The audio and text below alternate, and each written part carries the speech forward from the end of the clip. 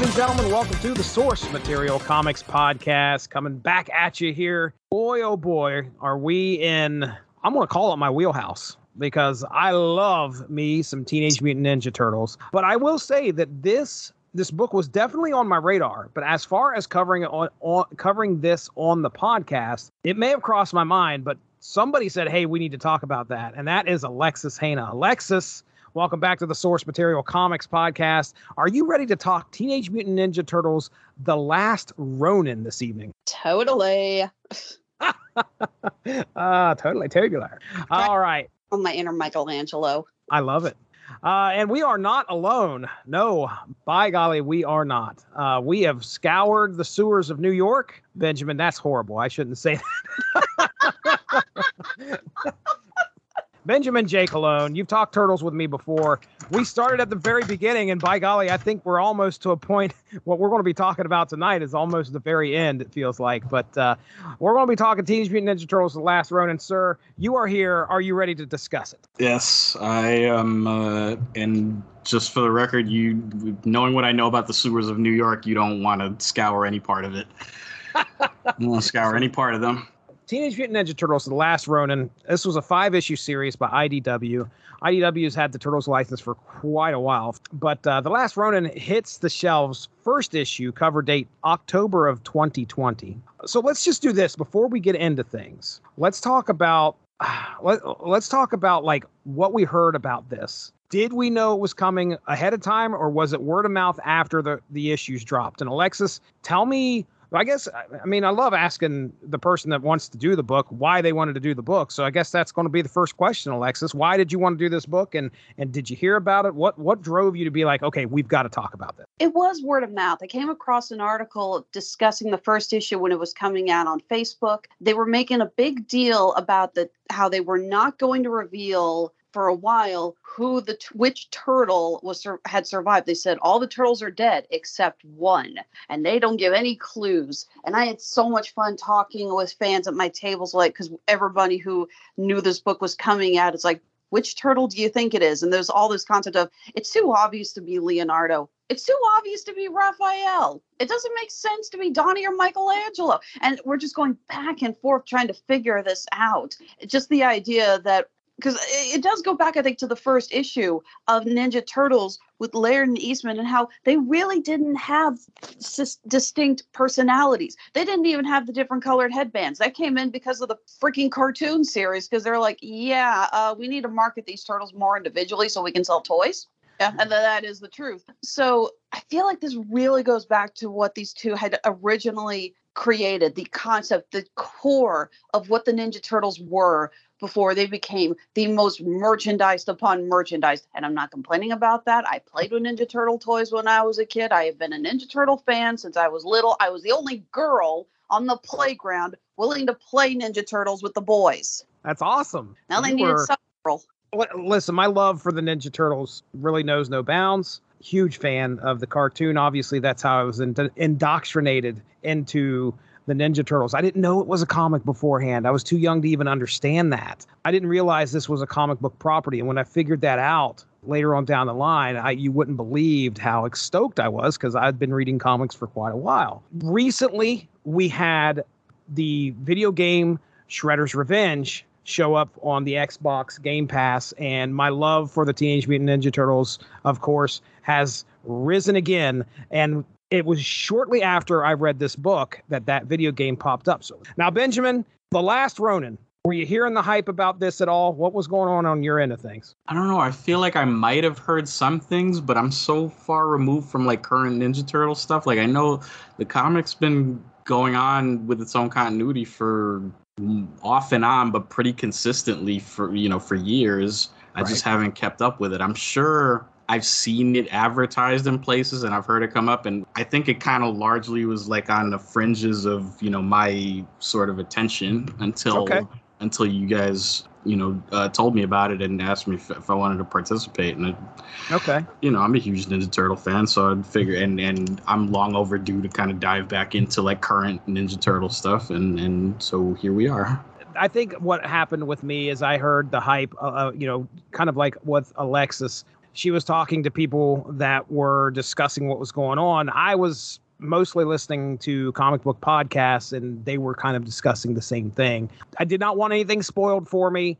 Think I was able to avoid that because I remember reading the first issue that we're going to be getting into and figuring out a couple things. I was want to know, who is this last turtle? I knew the premise of what we were getting. I did not know full spoilers at that point. So regardless, I guess, my goodness, I don't do this very often, but folks, you're here to listen to us discuss The Last Ronin. Spoilers are going to happen. So if you want to read this book, I would highly suggest you read the book prior to listening to us talk about it. But to each their own, just be aware. There's a few very good reveals throughout this series, by the way.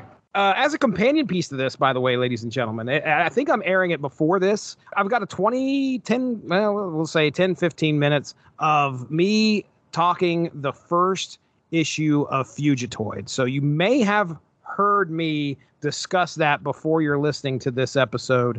It's going to be released prior to the Last Ronin review that we have here. So Fugitoid, that is a character I didn't know anything about. I knew a little bit about, I've seen the character before, but I don't know much about what happened. So I've learned a lot. We'll just put it that way, getting prepared for what we're going to discuss tonight. So our first issue is titled Wish for Death, and the synopsis goes like so. So story by Kevin Eastman, Peter Laird, and Tom Waltz. Script by Tom Waltz and Kevin Eastman. Layouts by Kevin Eastman. Pencils, inks by Esau and Isaac Escorza. And there is definitely some switch ups in the art, especially in the flashback scenes. We got page 39 art by Ben Bishop, color assistants Samuel Plata, colors by Luis Antonio Delgado, and letters by Sean Lee. So there we go.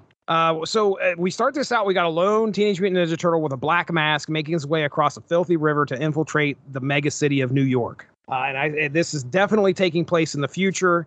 We got hover cars. We got all sorts of crazy stuff. You could tell it's a futurescape, pretty much. Once inside, this turtle finds a motorcycle and heads to their target, a large towering building. Finding an entrance through a sewer grate, they emerge only to be spotted by some cyborg guards. Battling throughout the city, the turtle finds a hover car and ends up crashing it, escaping to the rooftops. This lone turtle still has their sights on infiltrating the tower that belongs to the grandson of the Shredder, Karai's son, Hiroku Hiroto. He's been made aware of the disturbance taking place below in his city. Making it into the tower, the turtle finds the place crawling with foot soldiers. Engaging them, the turtle finds a camera and swears to Hiroto that he is coming for him. Astonished, Hiroto cannot believe he is seeing a mutant turtle as he believed he had killed them all off. A mistake he won't make twice as he sends all his resources to kill this one mutant turtle. In a fight with one of Stockman's giant robots, Baxter Stockman's giant robots, the turtle is knocked through a window and falls a few stories, crashing onto the ground below.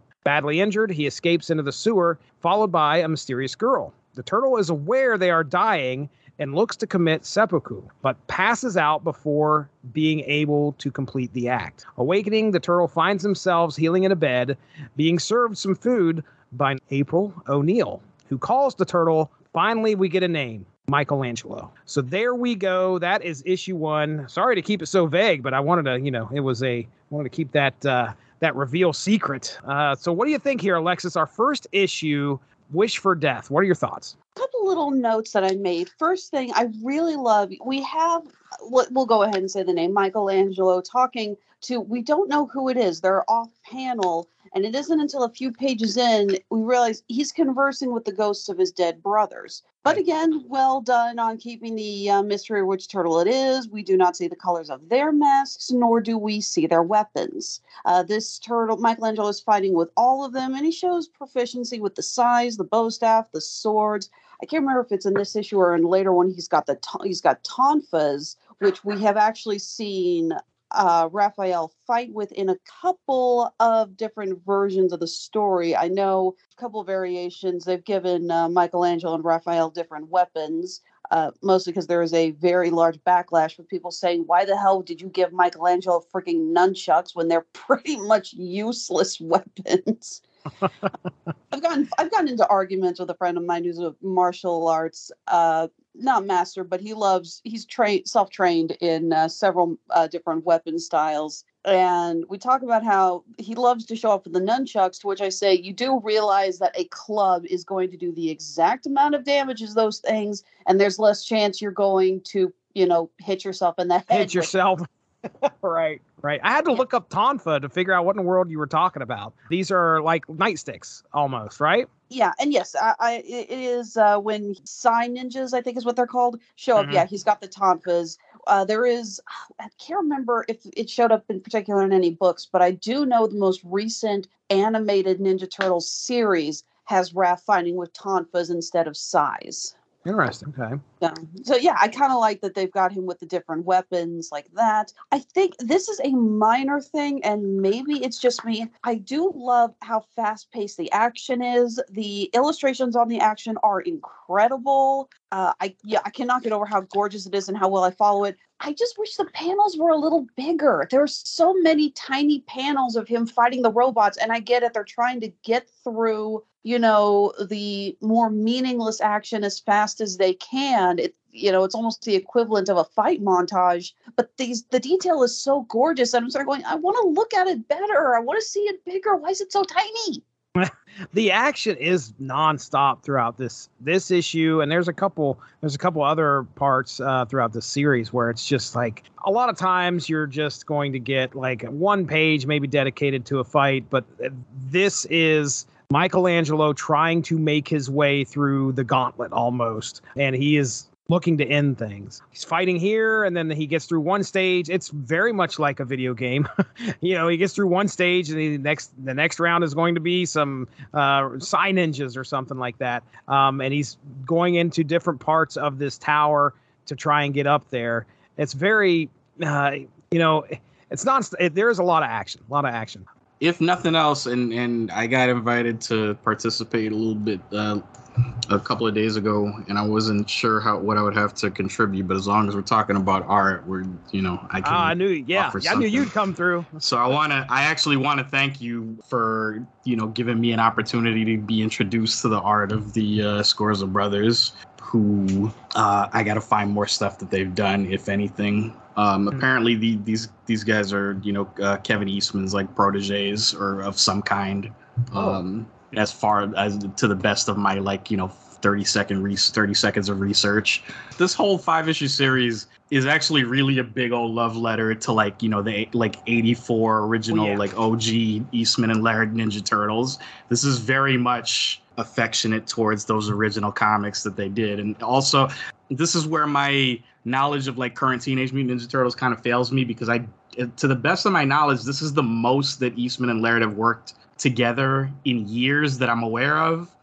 They've done Ninja Turtle projects pretty consistently for a long time, but it's, as far as I know, it's always usually it's almost always been one or the other. Mm-hmm. And in this case, they both have a hand in the story, very a big hand in the story, and even in the art, which we'll definitely get into soon. The Scorza brothers, there's a lot of influence. There's a lot of Eastman and Laird influence on their art. They also seem to be influenced by a lot of things that seem to have also influenced Eastman and Laird, because I see touches of Frank Miller in their work.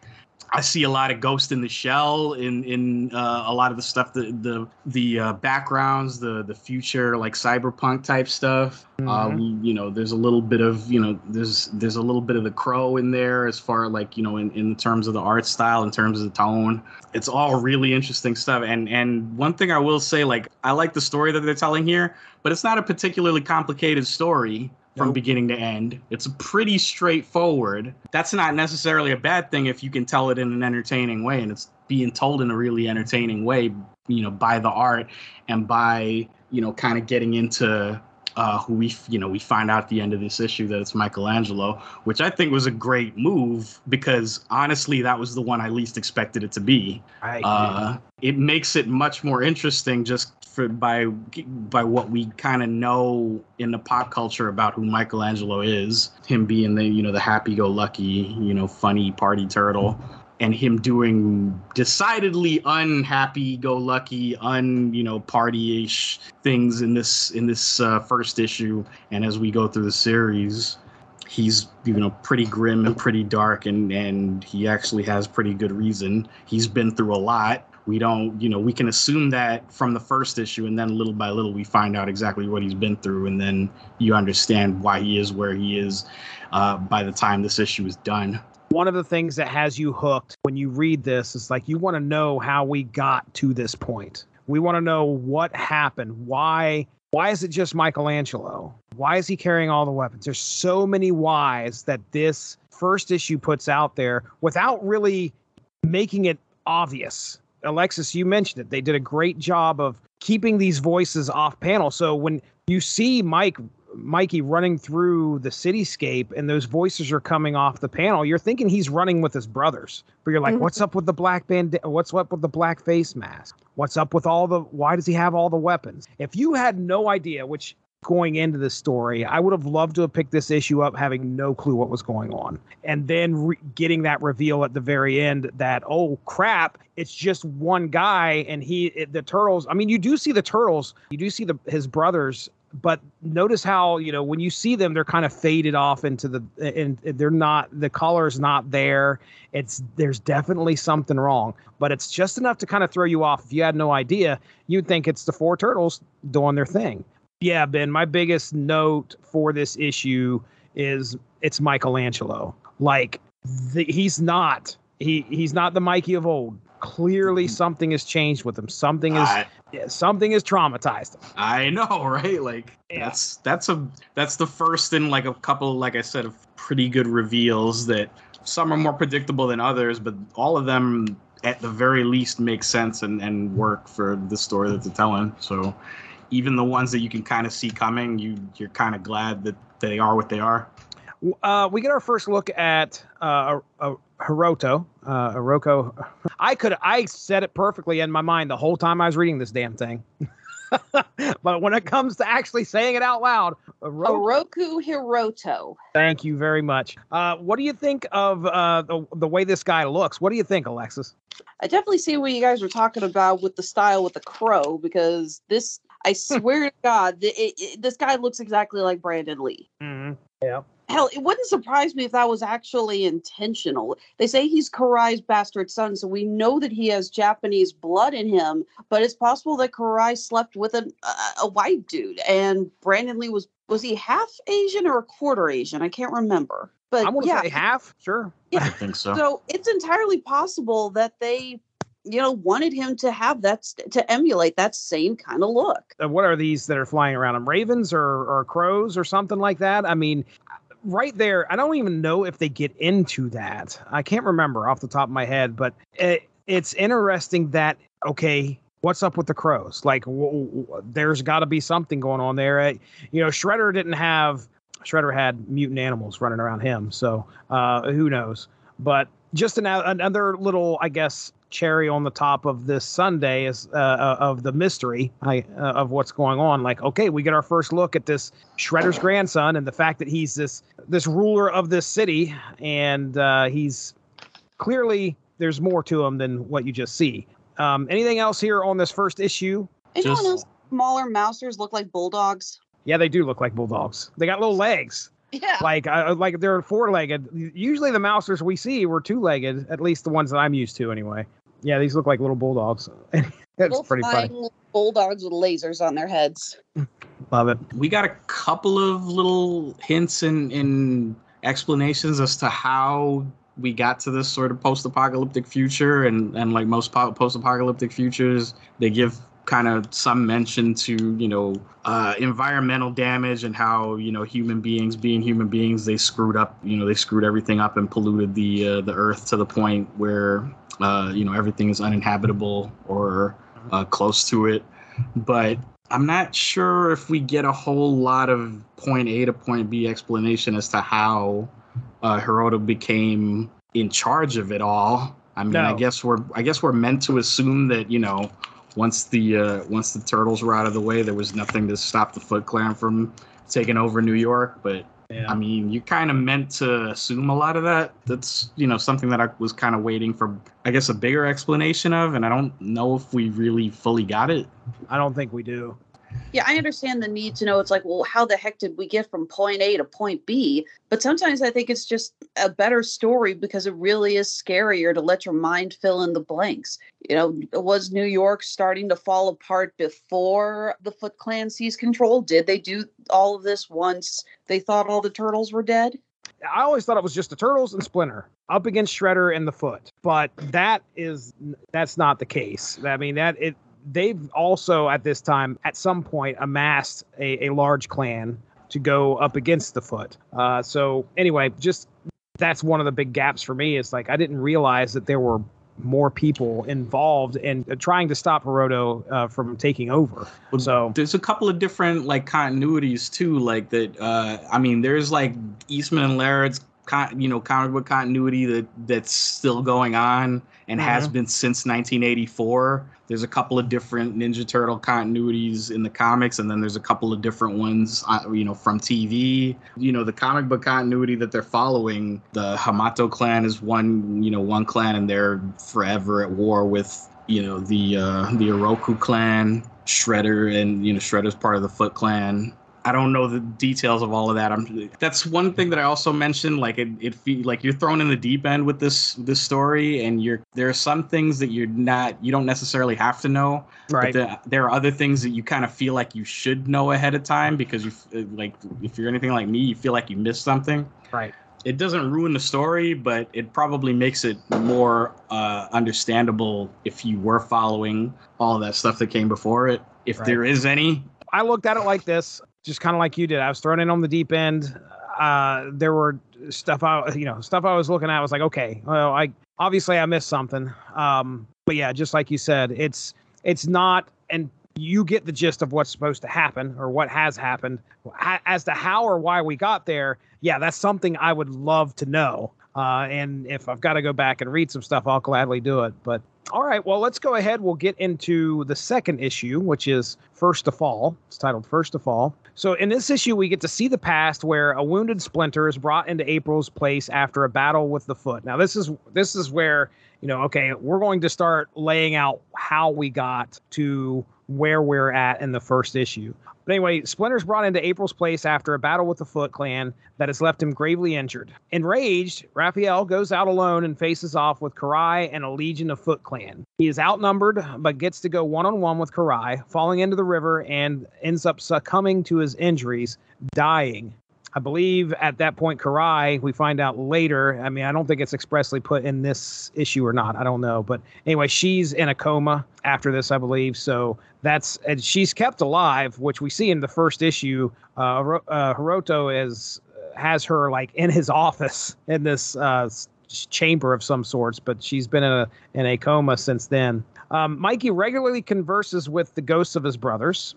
He does plan on killing the last Oroku. We learn Mikey intended on walking into the mountains to die at one point after his brothers died, but began hearing voices that his destiny was not complete, that he was to die on the battlefield as a Ronin, killing the last Oroku. Mikey and April get a chance to catch up. She lets Mikey know that he has gotten bigger and stronger due to his mutation.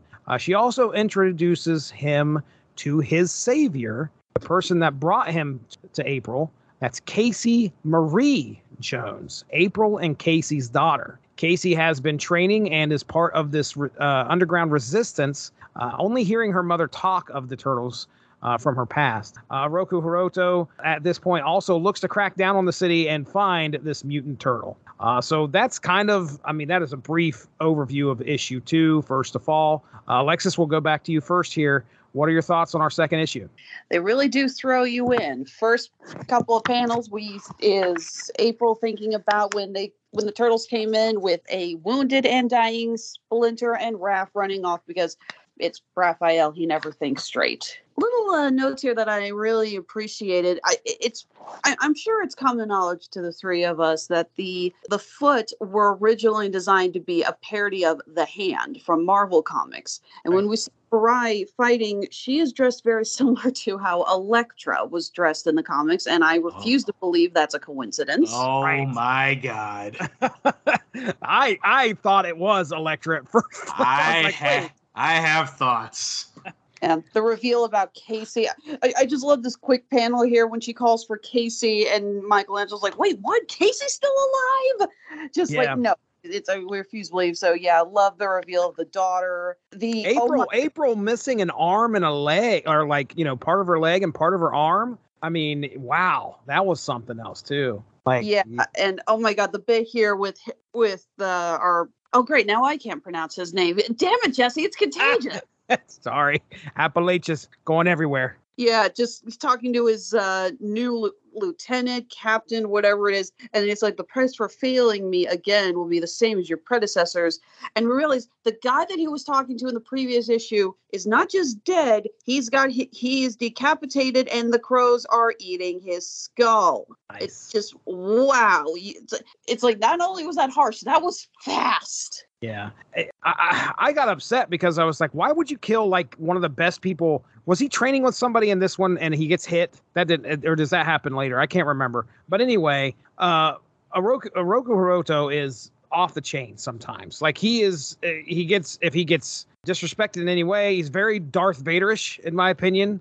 Like he will put you in your place or end up killing you. But there's one instance I remember specifically. If it's in this issue, great. If it's in a future issue, I don't care. But he's training with them, and he ends up getting hit. And it's like one of the only guys that can land a blow on him. And because he did that, he kills the guy. I'm like, dude, that's probably one of your best fighters. Why would you want to do that? Obviously, he's not on. Here it is. He gets a strike on the arm, and he says, excellent strike. Unfortunately for you, there's only one master, and he slices his throat. It's like, what? Dude. All right. Whatever. Also love these extra flashbacks that are illustrated to look exactly like the 84 comic, down to the black and white. And I'm just going to go ahead and say it's slightly cheaper design, but it works so well, especially when you know just how much Eastman and Laird were involved in this. Yeah. That's one of my notes here was the flashback scenes when they go and do the black and white. Clearly, that is paying tribute to what's come before. And it's a great way to do it. It looks and feels like what you used to read in those comics. I loved it 100%. Ben, tell me about Karai and Elektra. Well, by way of a couple of other things. All right, then. Eastman and Laird drew a lot of influence in the first place for Teenage Mutant Ninja Turtles from Frank Miller's Daredevil. If I had to pick one issue out of these 5 that kind of paid the most tribute to that, it would hands down 100% be this one, because there's Frank Miller influence all over the place, all over this issue. Off the top of my head, the first thing I could see is, April, the overhead shot of like April laying in bed. That was a thematic element in Daredevil Born Again. That was not drawn by Frank Miller, but I guarantee you he wrote it to be that way. I have so much to say about this art because it's so awesome. I love the art in this comic so much. But in that shot, in that one full page splash page, you don't notice that April is missing an arm and a leg unless you look very closely. Like there's only one knee sticking up out of the covers. The other arm is, under the pillow. But if you look to the right, there's only one boot on the floor. Then you start looking around and you see, oh, wait a minute, there's a prosthetic arm and there's a prosthetic leg on the other side of the bed. And you kind of start putting it together. There's a lot of that. The whole entire fight scene between Raphael and Foot Clan, and then eventually Karai, who's absolutely dressed to look like Elektra. That is 1000% Frank Miller, like a Frank Miller laid out fight scene. If you go back to the credits for all of these issues, Kevin Eastman apparently did layouts for the entire comic that the Escorza brothers then, drew in full. And as far as the flashbacks, I don't know if there's confirmation one way or another. I don't know if it's been said in interviews or whatever. I don't know for sure whether or not Eastman and Laird didn't draw these flashbacks themselves. Right. It looks that close to their style. If it's the Escorza brothers doing an imitation of Eastman and Laird's style, my God, these guys did their homework. Right, dude. But I lean more towards this is literally like Eastman and Laird doing the artwork for these flashbacks. Either way, it took me right back. Like I'm holding like the original, Mirage like trade paperback of like the original Ninja Turtle comics in my hand right now. And it took me right back to like how these look, the line work and like the halftone stuff. Like I know how, the gray tones, that's a whole process. And that was like a crude, like extensive process that you actually had to cut out like texture pieces and, lay them over. Like, it's a whole thing that I don't know if you've ever seen done before, but I have. It's a whole extensive process that was done before you could do that sort of thing digitally. I was not expecting that. Yeah. It took me way back. It took me back to like, the original, reading the original comics. And that's some of my favorite parts of this are the flashback scenes that are in the style of the 84 comics. They do an interesting thing with the art too. Like, April mentions that, Michelangelo's mutation is kind of progressing and it's making him bigger. It's making him stronger. It's making him tougher. If you notice, it's also making him look more human. Like he's got more of a chin. He's got more of, his facial features are starting to kind of like, the way the turtles are usually drawn, the eyes are farther apart. Like these are little details that hopefully, like, once you see them, you can't unsee them. But I don't think they're unintentional. I think that's very much on purpose, that as the mutation progresses, the whole thing is he's starting to look like he's starting to take on more human characteristics. Before and after this, you see like the turtles,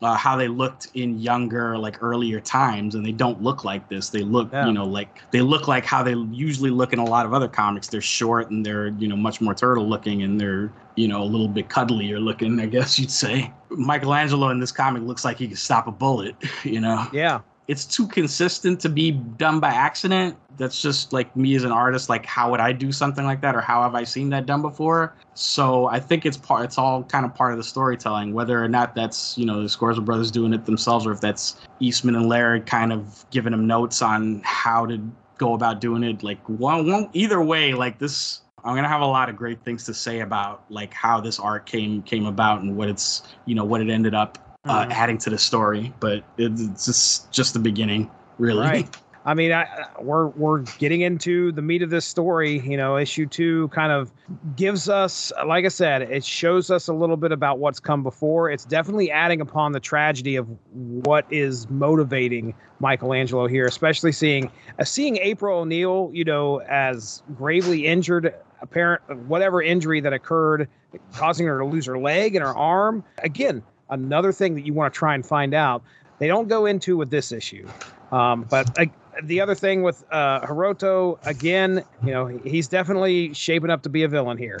That's also a Frank Miller like Daredevil that like in Born Again, like you see him constantly like that's the Kingpin in Born Again. He's training like in his penthouse against like nameless goons, and every once in a while he'll just randomly kill one of them. That's straight out of Daredevil. I talked a lot about the art, but one story thing that I'm glad happened in this issue is like if you're gonna tell the story of Raphael, how he dies, you better have him go out like a boss. Right. And this nailed it. Like he went down. He took like 24 dudes with him. It was great. Well, just look at the cover. I mean, the cover's got Raphael charging into battle, and he's holding his sides, but we see he's got a couple shurikens, multiple arrows. There's a sword behind him, and I refuse to believe that was actually one he brought with him. That is probably one of the swords from the Foot Clan sticking into his back. He is eating. He's got all these weapons jammed into his body, and he is not slowing down.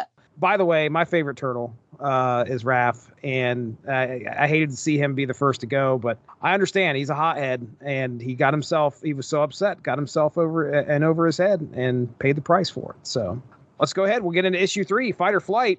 So in this issue, we see the past and the rise of Oroku Hiroto, who leads the Foot at the age of 16, 10 years after his mother's fight with Raph, who is now in a coma.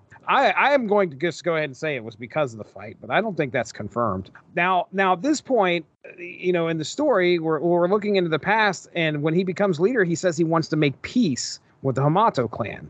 present day, Hiroto puts New York under martial law and advises the citizens it will not be lifted until justice can be served against the mutant turtle in their midst. April meets with Michelangelo to show him that she is thinking of acting their old robot friend, Fugitoid, but are worried doing so may trigger Baxter Stockman to find them again. Now we flip back to the past where we see that the Turtles and their team are trying to determine if Hiroto's request for peace talks is genuine. Of course, you don't want to trust the Foot Clan, but what can you do? If he wants to talk peace, we'll try to talk peace. So they soon find out that is not the case. That's the Turtles' headquarters is attacked by the Foot. Stockman wants the Fugitoid, while Casey and Leonardo are having a hard time fighting off the Foot Soldier robots and the oncoming Mouser assault unleashed by Stockman. As Fugitoid tries to escape, Stockman detonates the Mousers, causing a massive explosion and destroying almost everything. April was left without a leg and an arm, but was able to replace it with an advanced prosthesis.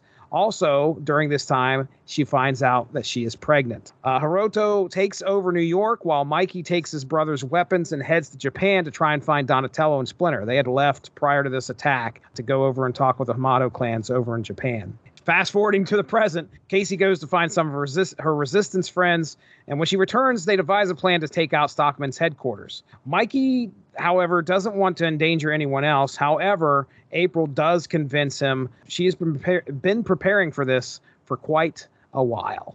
So there we go. That is issue 3. Alexis, we're going to start with you again. What are your notes? Well, first little thing, Casey Jones has always been one of my favorite characters. I don't know why, I just always loved him. Oh, yeah. And I love how some of his lines when the headquarters are attacked are taken from the movie. The class is Pain 101, and your instructor is Casey Jones. Let's try cricket instead. I mean, I'm sorry. Who doesn't who doesn't remember the cricket joke from the first Ninja Turtles movie? Nobody understands cricket. You got to know what a crumpet is to understand cricket. I always love that. I don't know why that line has always stuck with me. I will say that explaining the time jumps does get a little confusing, but the book does a really good job keeping you in the sense of what timeline we're in and when we're jumping around. You know, I know that trying to explain gets a little confusing, Yes. but I think they do a really good job. Again, we get more of the black and white style flashback when April's talking about waking up in the hospital. It's like, I woke up a week later only to find out I'd lost my husband, my friends, my home, my arm, and my leg. And oh yeah, surprise, I was pregnant. Yeah. I will admit I didn't know who Fugitoid / Professor Honeycutt was. I think I'd heard the name thrown around in some previous issues, but I was unfamiliar, so I had to do a little research for that. But thankfully, I was able to catch up pretty fast on that. Right. There's a bit here with Hitaro that really it's kind of terrifying. He basically, in a way to prove to himself that he's a god, he attempts to commit suicide, and I guess there's like robot drones in the city, and they stop him from dying. And he talks about how my angels will not allow it. I don't know. It's kind of creepy. Again, it's adding more to that loose cannon. Like, he's not all there. Fugitoid, I know you said you did your research, just for our podcast listeners out there. If you didn't listen to the episode I dropped, just be aware, Fugitoid actually existed prior to the Teenage Mutant Ninja Turtles being created. So this was an Eastman and Laird creation just before they created the Teenage Mutant Ninja Turtles. Honeycutt was at one point a man, regular old man, just like you and me, and ends up getting struck by lightning after he puts a device on his head, and it causes him to end up getting his consciousness transported into a robot body, his robot servant named Sal, and he becomes a fugitive android, a Fugitoid, if you will. Fugitoid. And then he ends up running into the Turtles. Obviously, Baxter Stockman is obsessed with the Fugitoid. As to why, I don't know. I imagine there's some kind of Triceraton thing. I don't know. He obviously is either jealous or covets the intelligence of the Fugitoid. Stockman being obsessed with Fugitoid is a big part of this book because they are worried that if they activate the Fugitoid, that was the whole reason they got attacked back in the past, was because Fugitoid, there was some kind of way that he was being tracked by Stockman. Stockman found Fugitoid, therefore found the lair, therefore, we got our Casey and Leonardo ends up getting killed. That obsession is still there, and they're worried that if they activate Fugitoid, they're going to find him again. Ben, what are your notes, man? If we're kind of going on the premise that like each issue is an homage to a different thing related to Ninja Turtles, if the last issue was, the Frank Miller love letter, then this one is giving some props to, the movies and the TV series, as well as like parts of the original comic. Way back when we covered the very first issue of Teenage Mutant Ninja Turtles on this very podcast. And that's right. The Turtles start out as kind of street level characters and taking out like, like gangs and criminal, street criminals, and maybe the occasional like, mad scientist with Baxter Stockman and the Mousers, I think in issue 2 or 3. And then the whole series takes a hard turn at like over the top, like wacky sci-fi real quick, like real early on into the series, like, around issue 3 or 4. Fugitoid, I don't know about like publication wise. I don't know when it was actually made in relation to the original Turtle series, but timeline wise, like continuity wise, Fugitoid takes place exactly between issue 4 and 5. That's right. Of Eastman and Larrett's Ninja Turtle series. The Turtles are beamed up to some like a space station or like another planet in issue 4, and issue 5 they get beamed right back to Earth, like right in the middle of Fugitoid about to be attacked, and that's how they kind of cross paths at first. So Fugitoid has actually been a character, like a Ninja Turtle character, like from very early on. This, pays us some appropriate tribute to that. We see like the return of, Baxter Stockman and the Mousers, and they get really creative with the Mauser designs in this series, which I like because, right. Why not? I'm with you, Ben. I like the little floating drones, if it Mauser design. I don't know what you'd call them, but just looking up and you see the sky is full of all of these little Mausers. It looks like it almost forms a cloud. I love that. I love that. They're like little Mauser soccer balls or something. I don't know. But yeah, there's that, Casey Jones gets some play in this, and yeah, you get all of the, the fun nods to the original movie, which I still contend only gets better with age. Like that's a rare feat for, for any comic book movie to do. And just like in the previous issue, Raphael went down fighting, went down swinging. He went down like, taking as many foot ninjas as he possibly could with him. In this issue, we see Leo and we see Casey Jones, and they kind of go out basically protecting each other, which is totally in character for both of them. They go down swinging, but, sort of having each other's backs.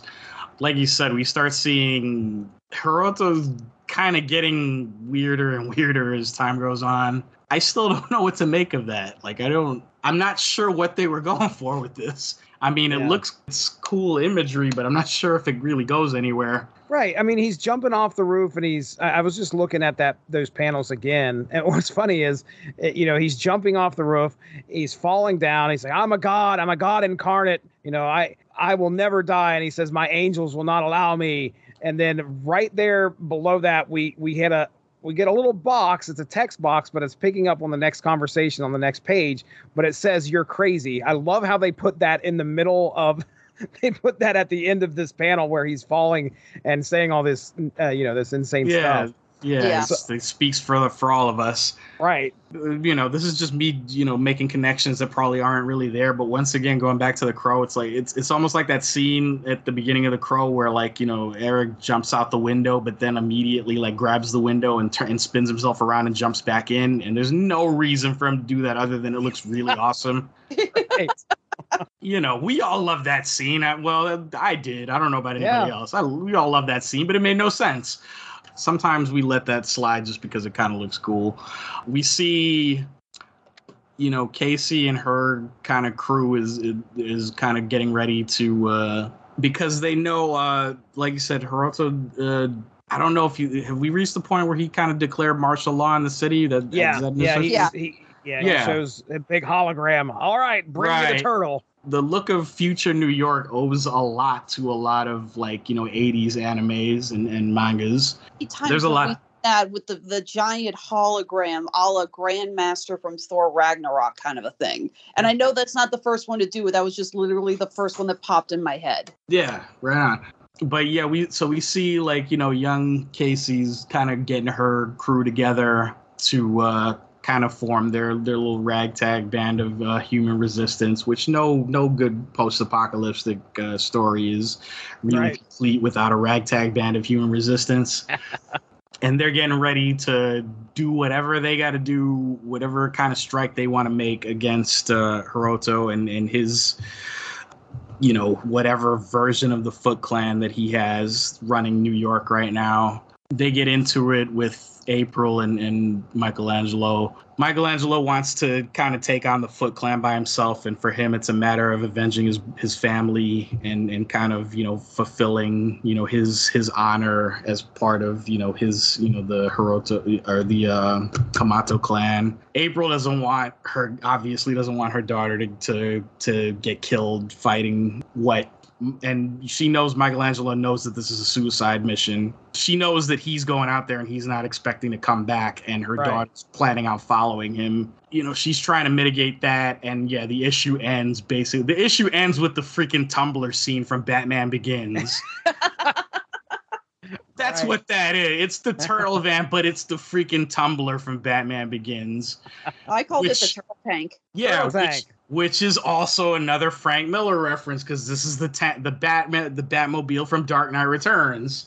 Right. Which is where Batman Begins got that from. So, it's all a rich tapestry. I'm going to stop talking now. I always forget that Frank Miller was one of the first ones to really visualize the Batmobile as a giant ass tank, not a sleek, stylish kind of car. Yeah. Right. By the way, I'm just going to add one last note here. I'm a bit of a picky eater, but does anyone here actually find the idea of pizza with ham, pineapple, and jalapeno appetizing? I am firmly against pineapple on pizza. The other stuff sounds fine, but pineapple, no thank you. Take the jalapenos off. I'll eat ham and pineapple pizza, no problem. Jalapeno? Negative. Come on. Negative, sir. Come on. I can't eat jalapenos. I have an intolerance to green peppers. And I'm with you, Ben. I'm not a fan of pineapple on pizza. So it's like, look, I admit I'm a picky eater, so I'm not the person to judge here, but I had to know, what does anyone else think? I love pineapple and I love pizza, but I do not love them together. They do not need to go together. I've tried it. I don't like it. It's not, doesn't work for me. As far as cartoon continuity goes versus this continuity, okay, boy, the cartoon continuity, you want to talk about some toppings on pizza. Had a whole episode. There was a whole episode dedicated to that in the cartoon, man. It was weird pizza. That was a trap in the that was a shredder scheme. Oh man. But I do great. The conversation between Casey and Leo on that. It's like, we make it out of here. Your turn to buy the pizza. Fine, but I pick the toppings. Ham, pineapple, jalapeno. What is wrong with you? Again, that is perfect. That is exactly what those two would be talking about while fighting. And it's a big old nod to the cartoon, really, because that's where like all the weird pizza topping stuff originated from. That's right. And it's existed ever since. There's so much affection for the past and, in this series that even as much as I know about the turtle and much as I know Jesse knows about the turtles, there's still stuff that we probably aren't picking up on. Oh, yeah. Yeah. Real quick, Gobbledygook was the inaugural publication from Mirage Studios released in 1984. Although it does not contain any Teenage Mutant Ninja Turtle stories, it is the first appearance of Fugitoid and related characters and features an advertisement for Teenage Mutant Ninja Turtles #1. And because of this advertisement, many publications consider this magazine to be the Turtles' first appearance. However, Mirage has always maintained that TMNT is TMNT #1 is their actual first appearance. Nevertheless, legitimate copies of the book are highly sought after by TMNT collectors due to its historic status. Now, I mentioned this in the other podcast, but that immediately reminded me of the Previews magazine that solicited Walking Dead #1 that went for like unbelievable amounts of money. Mm-hmm. And I was thinking that's exactly what happened here. Gobbledygook, though, you got to think that's got to be so rare to even try and find that magazine. Probably that's a common occurrence in comics too, where if you like there are people that are like purists that go by literally the first any indication of like a cameo in a panel of some obscure thing, and if a certain character appears in that panel, that's their first appearance. Like that was a whole thing with Superior Spider-Man when that came out. Like you first saw him in like 2 panels in an issue of Daredevil that was published and hit the stores like a month or 2 before Superior Spider-Man #1, and that was a whole thing, and that was considered the first appearance. There's like, depending on which price guide you follow, some of them like, consider different comics. Because I think that, the Gobbledygook magazine and versus like the TMNT #1, I want to say like that the magazine appearance is considered like if you know like the old Overstreet price guides, if you remember those. Oh yeah. Before I don't even know if they're still around. If they're still around, they're probably strictly online. But that was like, the comic collector's Bible for like years. They put out a new price guide every year. They had, with up-to-date prices, and they'd say like, this is the first appearance of so-and-so. I think Overstreet always considered that magazine to be the first appearance of the Turtles. Wizard's price guide, on the other hand, stuck by, TMNT #1 was the first appearance. I remember that pretty clearly because I always used to look up like, first appearance of certain characters. They made it pretty clear. That's a thing that gets swatted back and forth around in comic book circles. It's mostly it's just for buyers and sellers to kind of, argue with each other to the, sometimes to the point where it becomes a big circle jerk. But sometimes it's fun to kind of like kick around like, well, what was the first appearance of who and what and where and why? Sometimes it's just a matter of, I have this comic, it has this in it, and I want this much money for it. Oh, yeah. The debate of the actual true appearance of Wolverine is still done to this day online. Yeah. Hulk 180, hilarious. Hulk 181. Okay. Well, it's the same thing. It's the same thing with Venom. Like, the first time you see Venom, you see like his hands, like in Amazing Spider-Man 298. The first time you see him as in a full panel is in issue 299, and then the first story he appears in is issue 300. I've seen all 3 of those issues in different places listed as Venom's first appearance. Like, it's a whole thing. Like, it gets tiresome after a while. After a while, it stops being fun. When you when you run it's into all people about trolling the other guy. At really. Some point. Yeah, it really is. All right, let's get into issue 4 here. So issue 4, Blood in Snow. So we're doing some time jumps, so bear with me.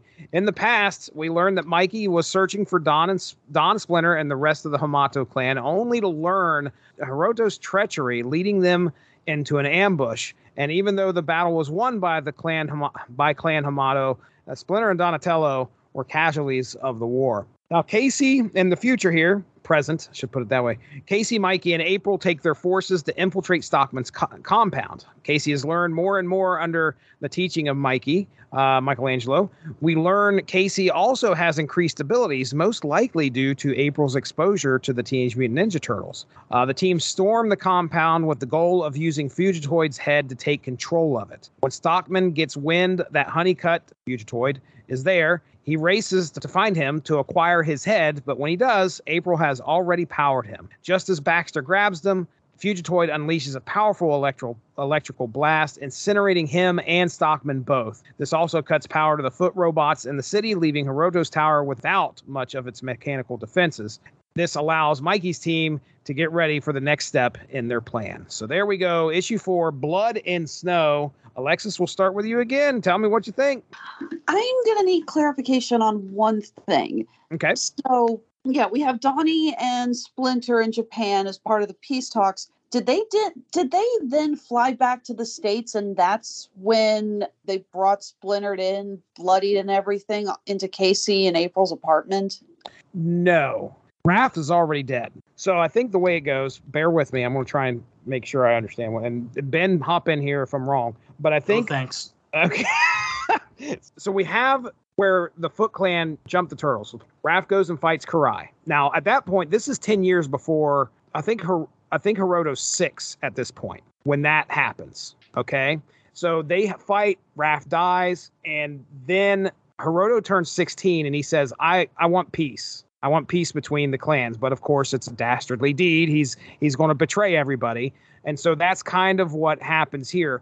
Donatello and Splinter are off to go find Clan Hamato over in Japan at that point. So the whole Raph thing, there's 10 years that pass between Raph dying and the peace talks. And then Donnie and Splinter go over to Japan while Leonardo, then remember they mentioned that they have to be radio silent. So they have no idea what's happened back in the States, that the lair's been attacked. So they don't know that that's happening. So they land in Japan and they're going to go talk to Clan Hamato. At that point, they still think these peace talks are on. And sure enough, he shows up and ambushes them and ends up killing Donatello and Splinter before Mikey could find him. Yep, there's a trap.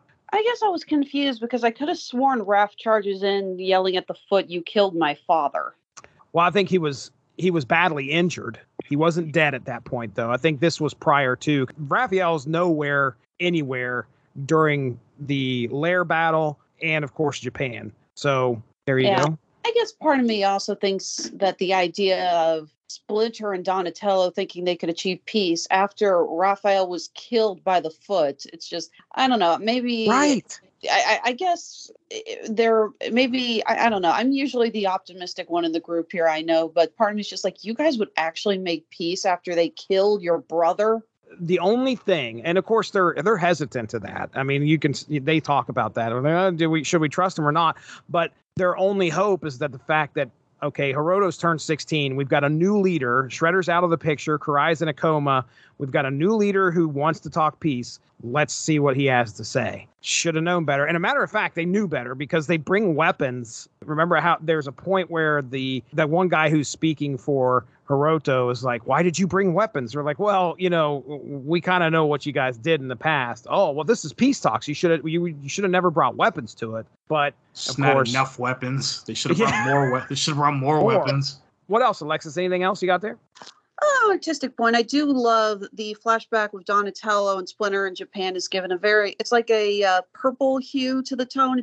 It helps it to stand out from some of the other flashbacks. I think it's a very nice touch. Again, we go back to the black and white within Michelangelo's. Something I didn't bring up in the second issue when Mikey's talking about going into Japan and thinking he was going to die. He talks about how his mutation wouldn't let him die. There's another factor that don't know if they're alluding to, but if they are, it's a smart idea. Turtles and tortoises can hibernate. Basically, their body just kind of goes into a stasis. Their heartbeat slows and they just sort of sleep off in the cold. Most reptiles do. So part of me is wondering when Michelangelo succumbed to the cold in the mountains, yes, it was his mutation, but I think part of it is also his turtle, genetics saying, oh, cold, time to shut down. This is where we get to see kind of, Michelangelo break a little bit back in the past and kind of how he is, the way he is right now. Like he wants to die and nothing will let him die. He feels he has nothing else left to live for. And then he starts to understand that he is the one that needs to avenge his family. He starts hearing voices. So you're kind of worried about him. We've already been worried about Michelangelo since the beginning because he's been talking to his dead brothers this whole time.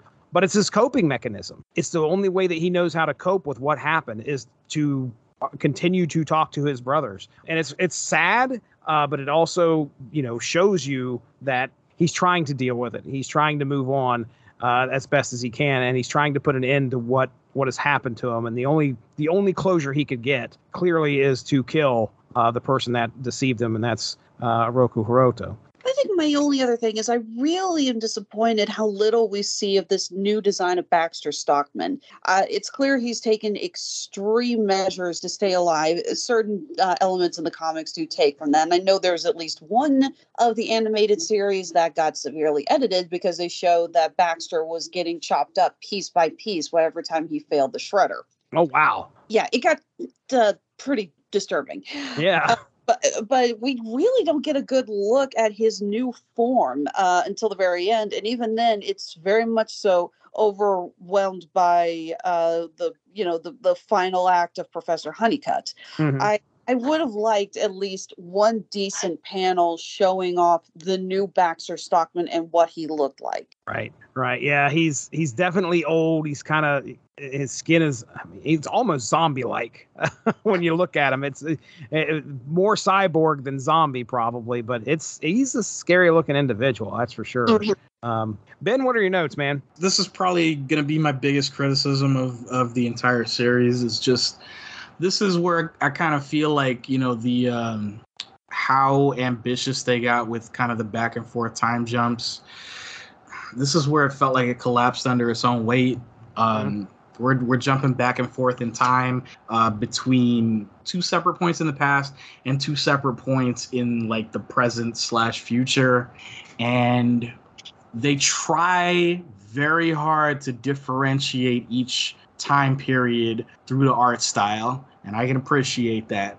But in some points, I don't feel like the art style was different enough to where you got that, what time period these, these narratives are kind of supposed to exist in. Maybe that's just me. Maybe I wasn't reading carefully enough. It was kind of a challenge to keep up with what's supposed to be happening when in relation to what else is happening elsewhere and else when. The flashback in Japan, I love how, how it's set up. I love how it plays out. Once again, like you guys were, going through, when exactly is this taking place and when exactly does it take place in relation to other stuff that we've seen. I had the same problem. Right. It's a little bit tricky to figure out like when this is happening versus what we've already seen has already happened. Is this happening before that? Is it happening after that? I understand the narrative device they're trying to stick with, but, as an artist, like I can appreciate, displaying enough faith in the artist of the series to where I'm going to rely on the artist to, where the style is going to tell the reader exactly what they need to know about when this is taking place. And we're not going to include any kind of time, any kind of month, day, year, before this, before that, any kind of caption box or anything like that.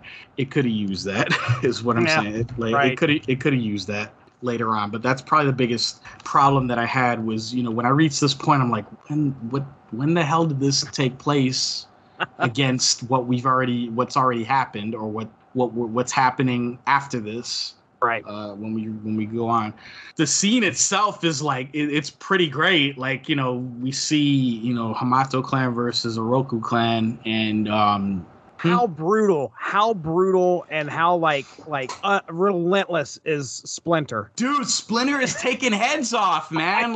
Dude, he's taking once again, like if you're gonna have a last stand, if you're gonna show Splinter's last stand before he goes out, like he goes out swinging, he goes out claiming some heads. Like it's something, and it's I appreciate that. And Donnie's not slouching either, man. Like he's got his bow staff sticking in people's faces. Yeah, that's to the point where I'm like, did he have a spear? Like, did he stick a spear on the end of one of those? 'Cause like he's literally stabbing people with it. It is badass. Yeah, I think in some continuities he actually sharpens the ends of that bow staff. So. Ooh. It's the dorkiest humble brag ever, but I keep coming back to it that I read the novelization of the original Ninja Turtle movie. Oh, nice. I think that's where I first saw that where he sharpens the points of the bow staff. So that would do the trick. You could impale some people on something like that. I do love that line that the master says, there are people, creatures, teachers, warriors, heroes, and legends. Your father was all of these. That kind of says it all, doesn't it? If I had to name something that they were trying to pay tribute to in this issue, it's back to Frank Miller, but it's Frank Miller's Ronin. There's a lot, which takes place in two different timelines. It takes place in, feudal samurai, Japan, and then in cyberpunk future. And we see both of those after a fashion. We see both of those in this issue. The art style is changed up a little bit to the point where it definitely reminded the present day art style. The lines are thinner. There's a little bit more cross hatching. That led me to believe that this is leaning a lot more on the style that Frank Miller basically borrowed from Mobius, aka Jean Giraud. At that time, there was in the 80s there was this weird like symbiosis of like European artists borrowing from Japanese artists, and then like American artists borrowing from European artists that were influenced by Japanese artists, and it was all like a big cycle. Frank Miller to Mobius to like a lot of different manga artists, there was a lot of that, and it influenced a lot of other things in the 80s, and Ronin was one of them. Ronin was like probably the best example of that, of where that cycle came full circle. If you haven't read Frank Miller's Ronin, please do. It's fantastic. And if you've ever seen Samurai Jack, you know Jenny Tartakovsky probably had a lot of explaining to do 15 years ago, but we'll leave that alone. Once again, we get some more of the Eastman Lair flashback style. I appreciate that. You guys mentioned Michelangelo going up into the wilderness and into the snow and kind of hibernating. I think this is where he kind of like, because he said he stayed solitary and alone for like years on end. This is probably where his mind kind of started going south. Right. And this is where you can kind of like trace back where he's talking with his brothers, the beginnings of that. Yeah. Meanwhile, back present day / post-apocalyptic future, like all hell's breaking loose. Baxter Stockman looks like this odd combination of cyborg crossed with Freddy Krueger. That's how I looked at it. Yeah, that's a way better description, because his face is very reminiscent of Freddy Krueger. Absolutely. Yeah. But I love the trap that they sprung on him, like at the end, like the fooled you Fugitoid just like kamikazes him at the end. That's great. I expected something like that, but it's still great to see that. Like, finally got his prize. You shall not pass. But yeah, and then it sets up. This is probably this kind of has to end the only way that it can end, and that's kind of one-on-one, and that sets it up towards the end. It's the fight for New York City, and it's got to be what's left of the Hamato clan versus what's left of the Foot clan, and that we go from there. That's right. All right. Well, here we go. Issue 5, The Last Ronin. Michelangelo, he's getting ready. They're getting prepared. He has it out with his brother's ghosts and decides to take the attack to Hiroto himself, as, again, he doesn't want anybody else getting hurt. He doesn't want to involve anybody else. He's lost so much. He doesn't want to have this on his shoulders. So he wants to take all that he can up against the Foot Clan and also try to end Hiroto. So Michelangelo, again, we're going back to the tower, enters Hiroto's tower and has to make his way through some opposition. Speaking of video games, this felt very, very much like a video game. One of which is this humongous soldier fights him, and then he ends up fighting a robot that has some wings, I assume based off of a crow or whatever is going through wacky Hiroto's mind here. But he ends up fighting this big robot right after that and making his way to Hiroto, who is ready in his own synthetic Shredder-esque outfit. It's like this liquid metal. Imagine Shredder, but add some T-1000 in with it. These guys, they are fighting, all right? Their brutal battle takes them from the top of the tower to the outside, crashing down through a sewer. And as their fight continues, Michelangelo can feel he is slowing and is having a hard time finding a chink in Hiroto's armor. So when Hiroto's tower explodes, Michelangelo hits him hard enough to send him off of a ledge, but gets baited in and stabbed in the side. As Michelangelo heads back down into the sewer, he is able to take some offense to Hiroto at this time until the sewer is flooded, washing them out into a drainage ditch. When Michelangelo has Hiroto nearly beaten, Hiroto unleashes a powerful electrical blast that discharges in the water, killing him and severely injuring Michelangelo.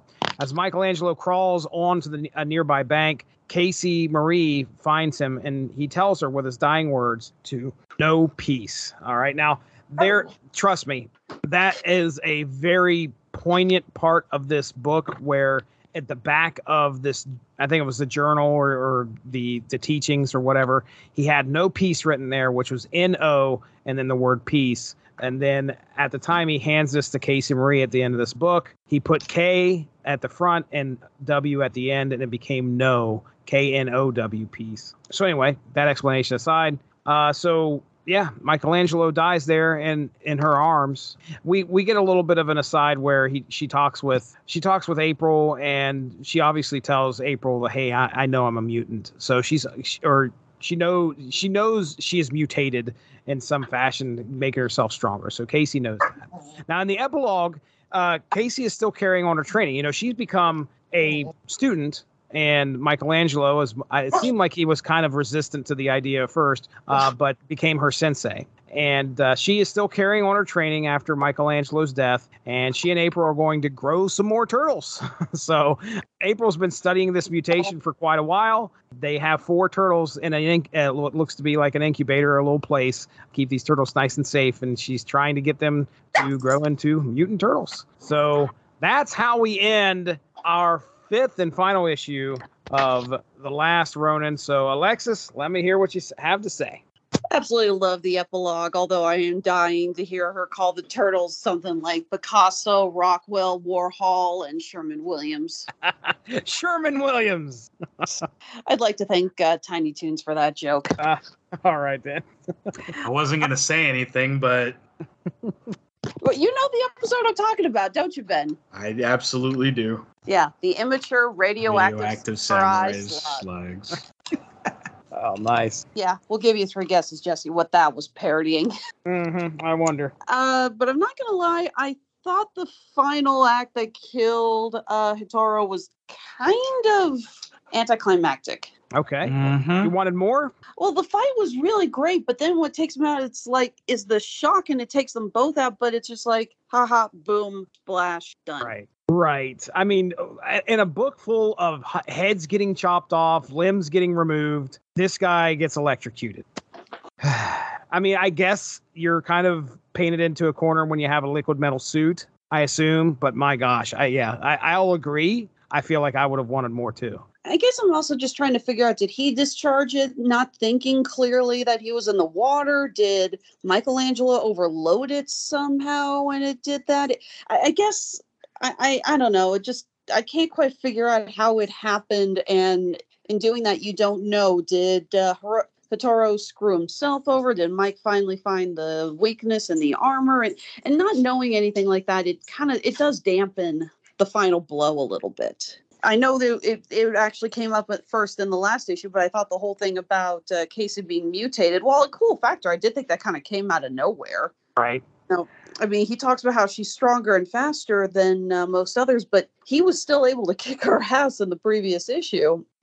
And then all of a sudden we have a scene of her punching a brick wall.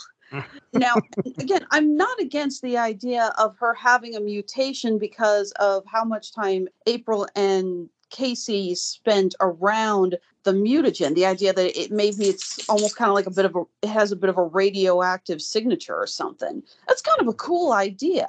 I just wish we had seen earlier hints, and if they did, I did not notice them. If there are earlier hints in the previous books that show her showing more advanced strength, speed, and healing, and I did not pick up on that, then I will retract my statements. I don't think it's obvious. I'll go ahead and throw some of the things I thought about with this last issue, and I'll let you finish it up here, Ben.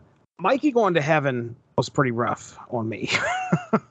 I mean, him waking up in the bed and his brothers being around him, they're just going to go out and do what we wanted the Teenage Mutant Ninja Turtles to do for the longest time, and that's go out and have a good time, eat some pizza and have a blast running around the city. That's like quintessential Teenage Mutant Ninja Turtles. It was sad. Man, all 4 turtles are dead. Splinter's dead. The way that they end this after Michelangelo dies and what we see him seeing after he dies it's heartbreaking and heartwarming at the bittersweet at the all at the same time, because he finally gets back what he lost, and that's his family. I'm pulling back Benjamin J. Cologne. Please let us know what you think, man. Once again, we're gonna we marked the what this may or may not have been homaging, and this was probably Dark Knight Returns era Frank Miller that they were leaning on, to the point where I think Kevin Eastman did a variant cover that looked had The lightning. Yeah, the lightning. I mean, Yep. yeah, it's not that hard to deduce. You know what I'm saying? Right, dude. There are a couple of things I really loved about this issue, and there are a couple of things that let me down about this issue. Yeah, the fight is a little bit reminiscent of, you know, kind of like the Superman Batman climax of Dark Knight Returns, somewhat. Yeah, I'm a little bit with you guys. It was a little bit anticlimactic, just first of all because I wasn't expecting them to go the liquid metal shredder route with that.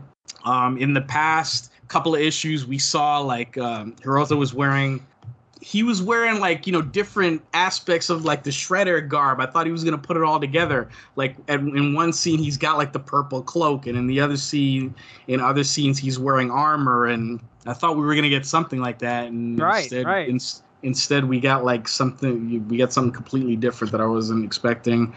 I thought they were going to try to lean a little bit more on like some kind of homage to like the first Ninja Turtles issue, where like if we remember like the big surprise, and in hindsight it was a surprise because we all know like Shredder's the recurring villain in Ninja Turtles, but he dies in the first issue of the comic because Leonardo just literally just impales him with a sword. I thought we were gonna get something like that, like, you know, Michelangelo was gonna find some way to get that armor off of him long enough to put a sword in his, you know, through his guts or something like that. And that doesn't happen. I always hate when people like, you know, come up with imaginary scenarios in their head and then get mad when the actual thing that they're the thing that they're reading doesn't follow what they imagined it should, you know, they thought it was going to be in their head. So I don't want to dwell on that too much.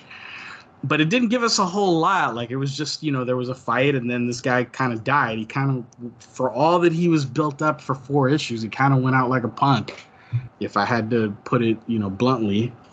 In the first issue, we see Karai like in suspended animation. I thought something was going to come of that, where like, you know, maybe she finally comes out of it and, you know, joins the fight somehow or something like that. Nothing comes from that, which I was disappointed by that.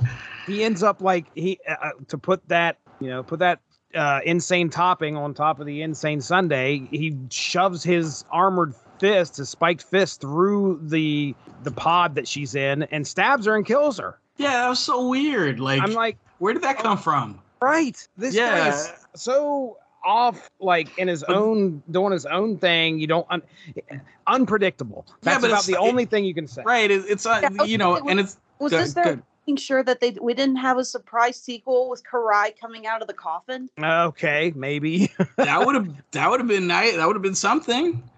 I mean, you know, by the end we're making new Ninja Turtles. Maybe, you know, make a new clone the Shredder or something. I don't know. But yeah, I was a little bit disappointed in that. The reveal, which was revealed, you know, in a previous issue, that Casey was all, you know, basically a mutant due to like exposure to, you know, Casey, you know, Casey Senior, and April, their exposure to the Turtles. The first thing I thought of was River Song in Doctor Who, because that's almost exactly like her origin. You know, they go back at, like, they're trying to figure out how, like, you know, River is a Time Lord, and they're saying, like, you know, she would have had to have tremendous exposure to like the time vortex and all this sort of thing, and just the revelation of the comic reminded me of that episode of Doctor Who where they finally realized, like, oh, the only time that she would have had exposure to that would have been on Amy and Rory's wedding night. Oops. Right. Yep. Yeah. So that's where my mind went to immediately, and I'd like to thank everybody for this detour through my my nerd brain. I love it. You know, Michelangelo goes out pretty much the only way he can. And this is where, like, you know, some of the anticlimactic stuff in this issue kind of redeems itself in the very end, because you see the ending where, like, Michelangelo kind of wakes up and, you know, he's with his brothers and he's with Splinter and he's with Casey Jones, and they're basically just, you know, going out into the city, and that's the hereafter for him.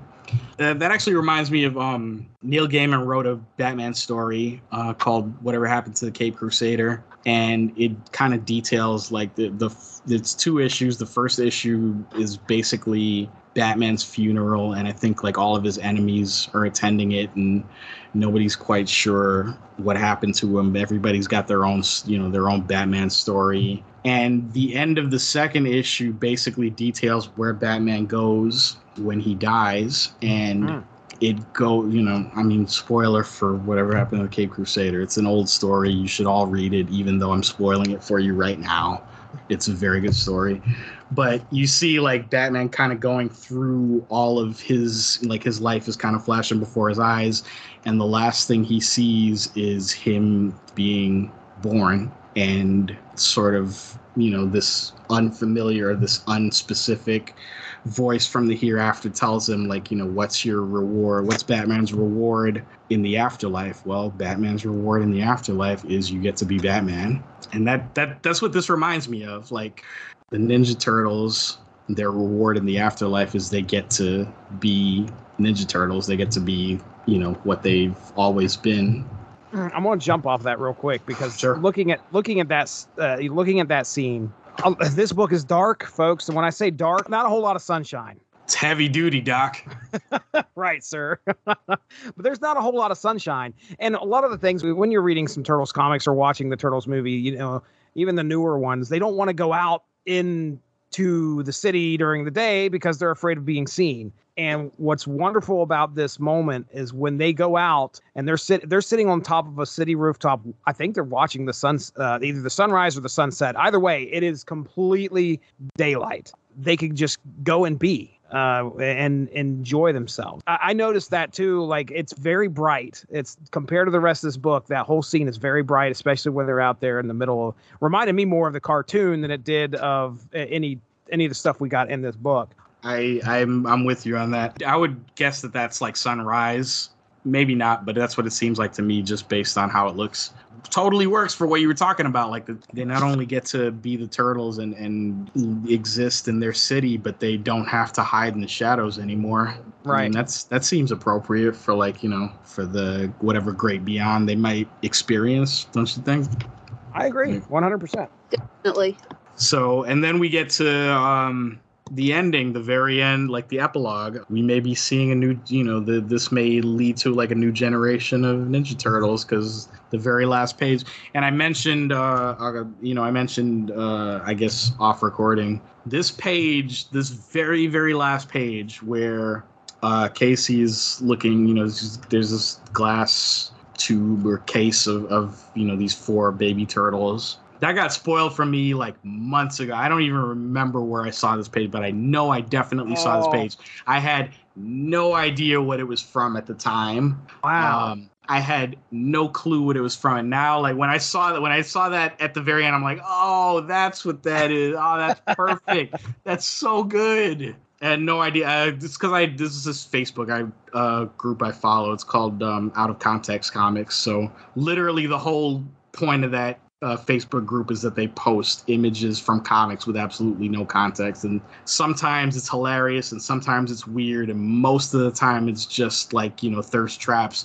But yeah, I know that group, Jesse. A lot of times when I send you those individual comic panels, it's from that. Oh, okay, all right. So, all right, I'm gonna have to find it.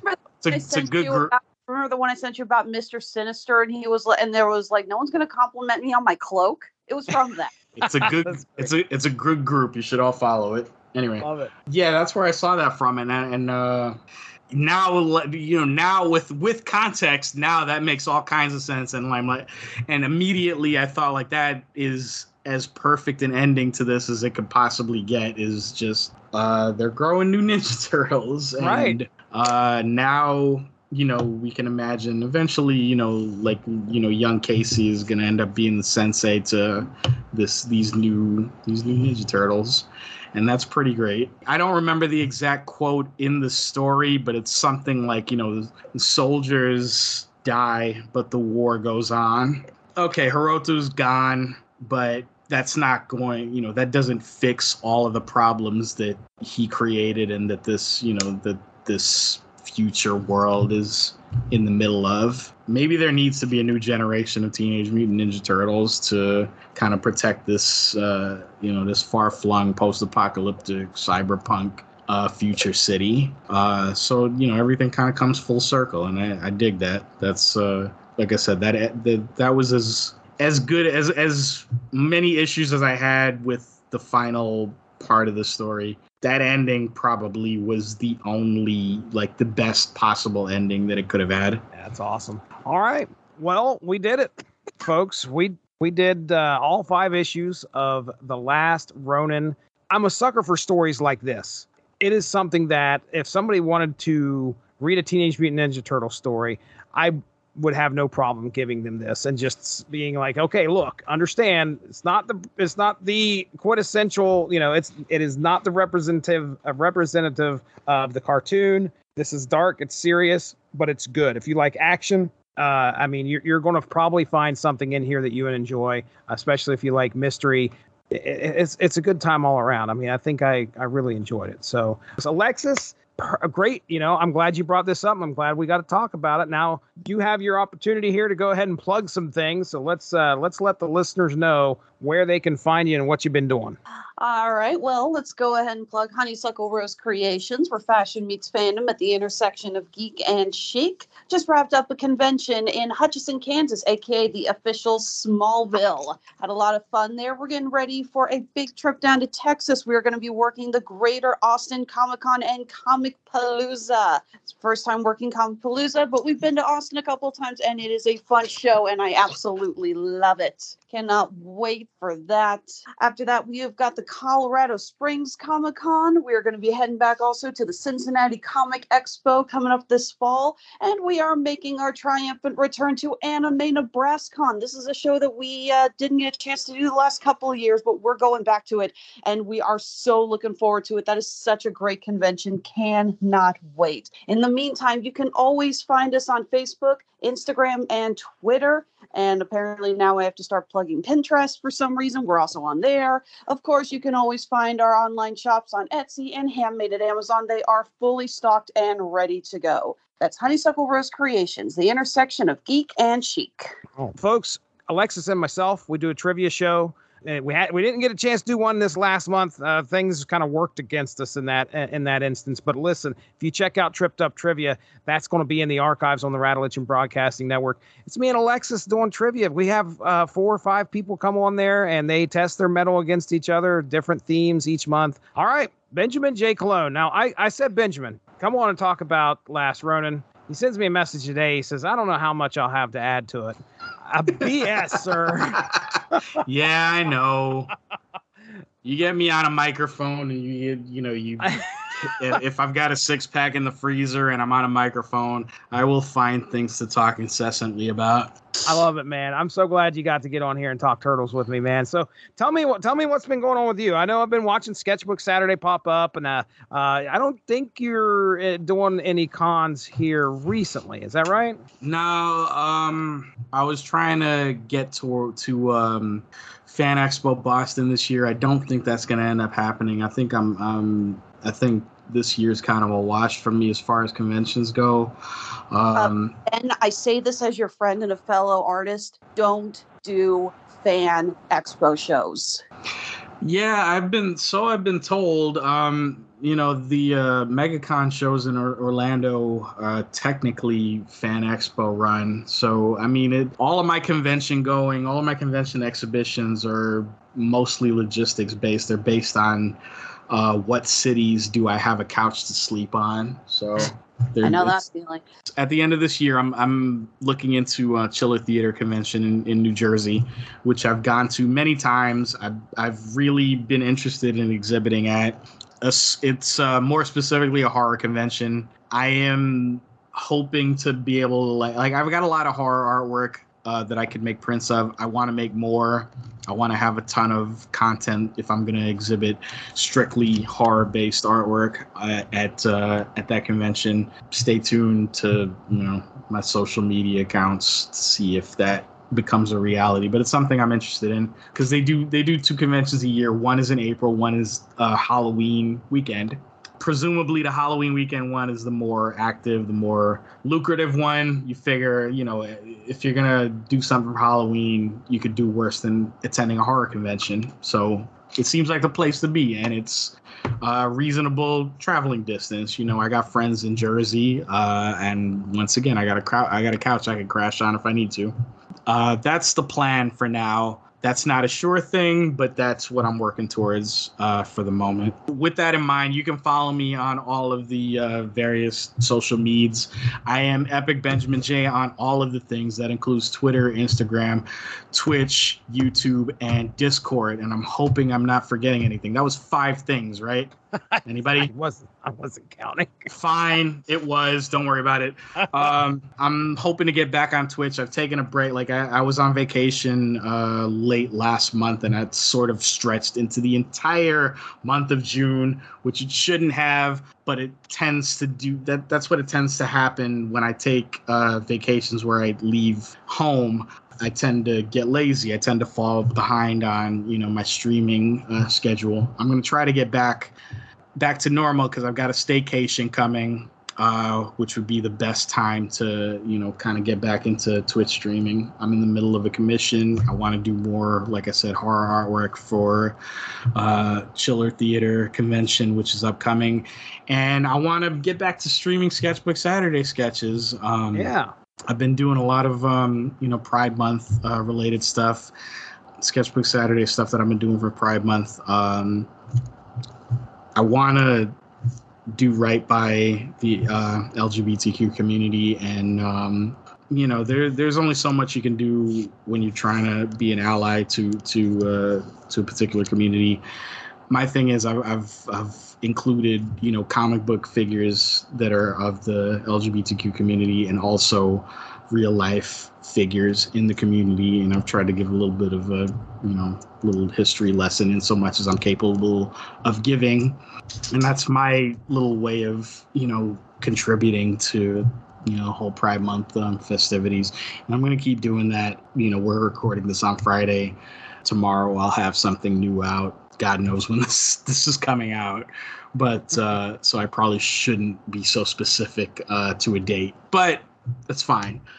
Follow me, if you follow me on all those social media platforms, you'll see my work, you'll see what I've done, and I hope you learn something from, in what little I'm able to convey to anybody that may be watching.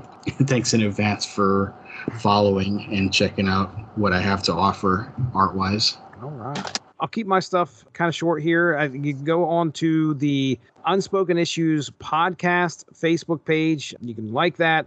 The Unspoken Issues is a 90s-centric podcast. The plan is to our next episode is going to be this, what is it called? Colorblindness, a 4-issue Sleepwalker comic story. Came out in the early 90s, if I remember correctly. So that will be airing at some point. And, of course, like I said, you could probably go back into the archive and find the Fugitoid episode that I did prior to this one. Done all sorts of, some solo ventures here recently. I hopped into a Bayou Billy comic from Archie Comics. That was a 5-issue series based off of the Nintendo game, Bayou Billy. And boy, was it interesting. Mad Balls, I've got an episode about my experience with reading Mad Balls #1 and Count Duckula #1. It's all out there. If you like comics, subscribe to the Source Material Comics feed. We have all sorts of fun. I think that's it. So for Alexis Hana, for Benjamin J. Colon, I am Jesse Starcher. Thank you all very much for joining us tonight. Have a good one. Turtle Power. Thank you all for joining us. Make sure to give that Rattlich in Broadcasting Facebook page a like to stay up on top of all the great podcasts we have to offer. We are at home on Spreaker, but you can also find us on iTunes, Stitcher, TuneIn Radio, and recently we have hit the air on Spotify. Find your favorite podcast platform and type in RADULICH to subscribe for some great content. If you enjoyed this show, please feel free to share and spread the word. And as always, we appreciate any feedback and look forward to entertaining you again soon.